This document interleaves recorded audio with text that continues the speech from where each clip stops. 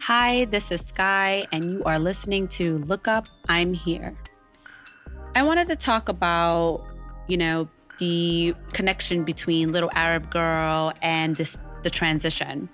And the transition is basically the core relevance, the existence of being this Arab woman talking about her journal and her journeys and using the podcast as more so of an audio biography told by herself, Sky.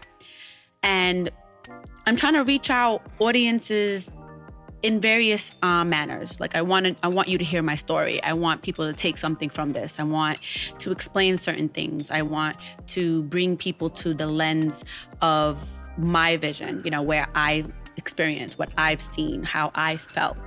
And it's not ranting and raving. It's more just talking about the rationale versus the irrationale and to be logical versus the illogical. But this is coming from the transitional positions of my life. And, childhood, there was snippets of it in the Little Arab Girl. And so now this is this transition, coming out of a little Arab girl, going into adolescent Arab girl, teenage Arab girl.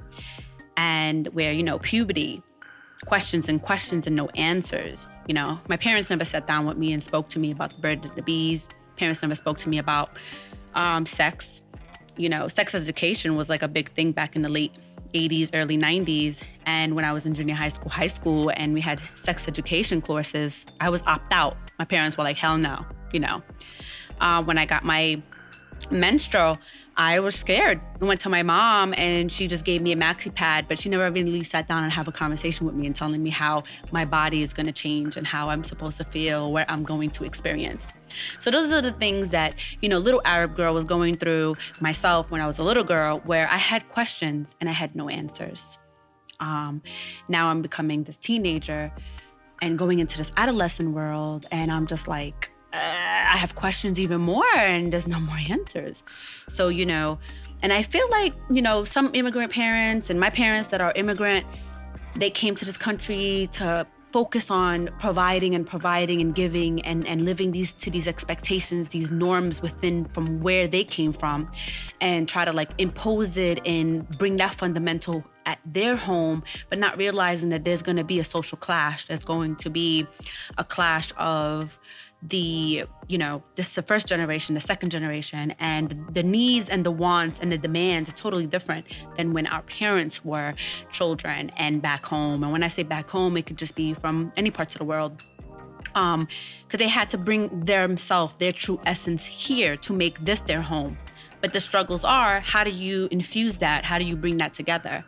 So, broken family, parents couldn't see eye to eye, broke up, remarried, married, blended family. Now they have children. And as their firstborn, their first generation, I had to help, and I played a role in being the big sister to both sides and to both children that are brought up.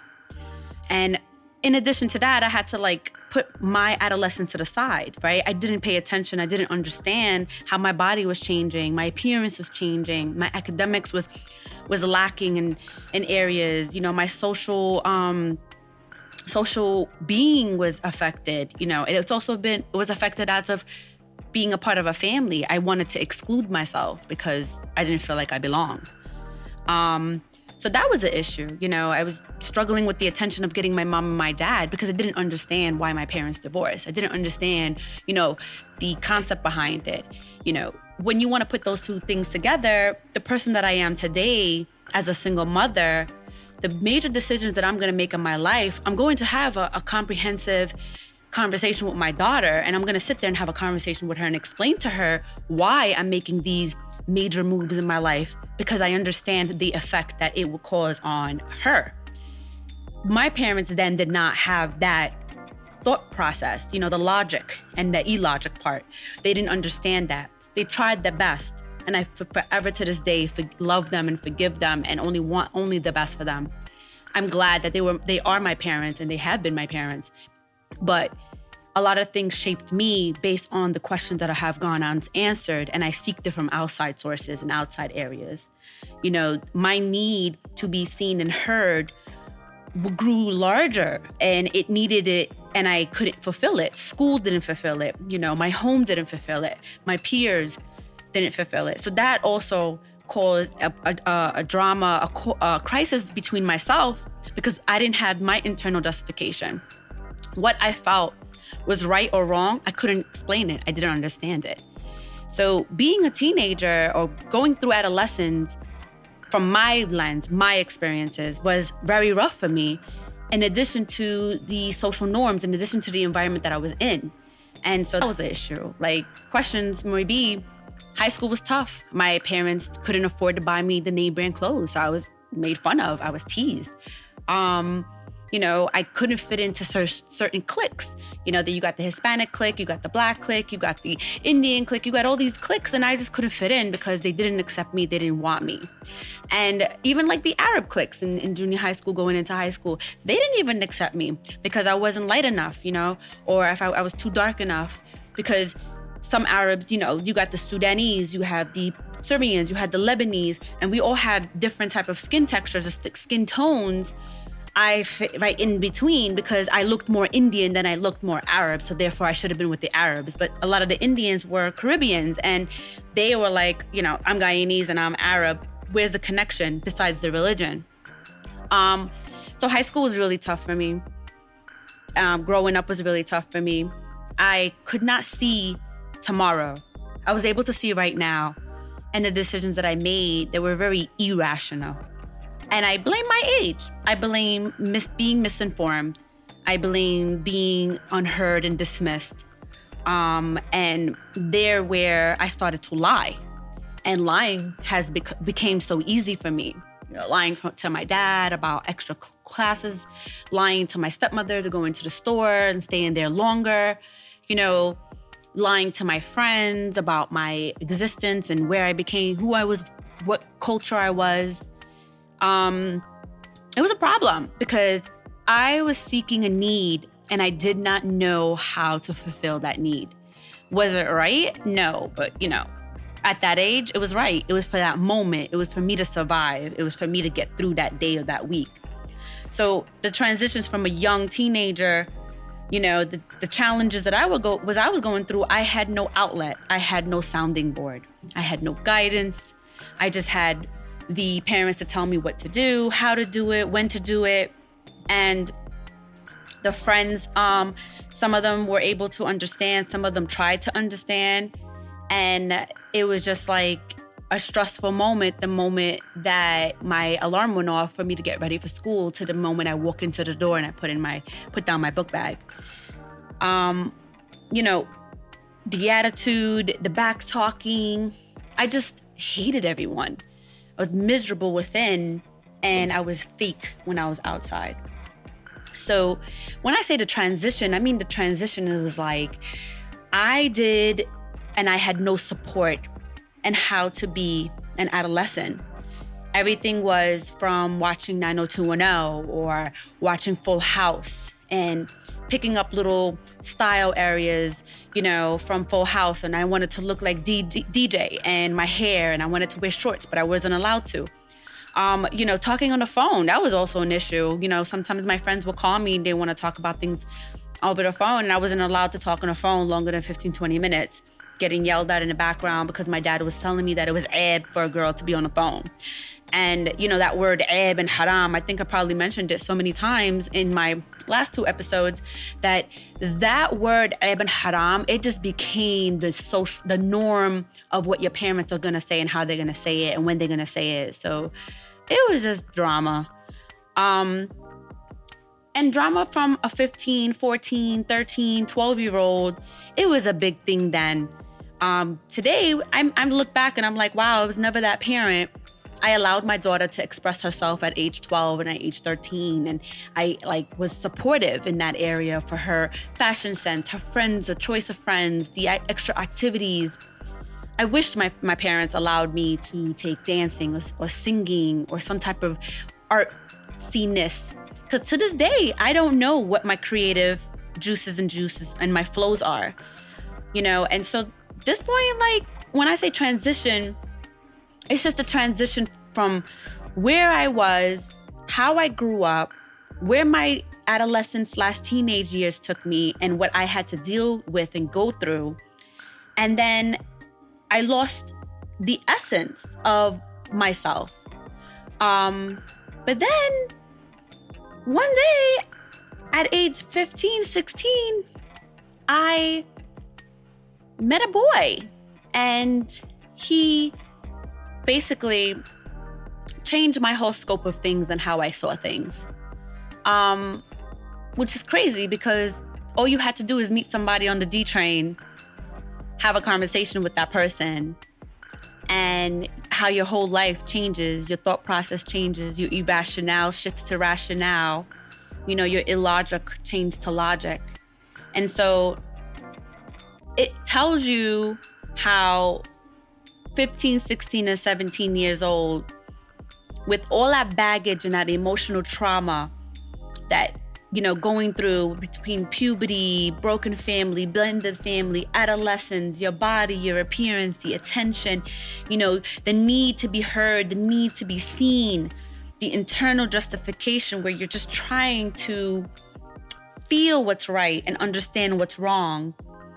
Losing sight of what's today for tomorrow, all you need is just that one person to tell you that you are the most beautiful thing in the world, and gives you some attention, listens to you so you're seen, hears you so you're heard, doesn't ask you any questions about your family or your broken family or your blended family, and it was just only focused on you.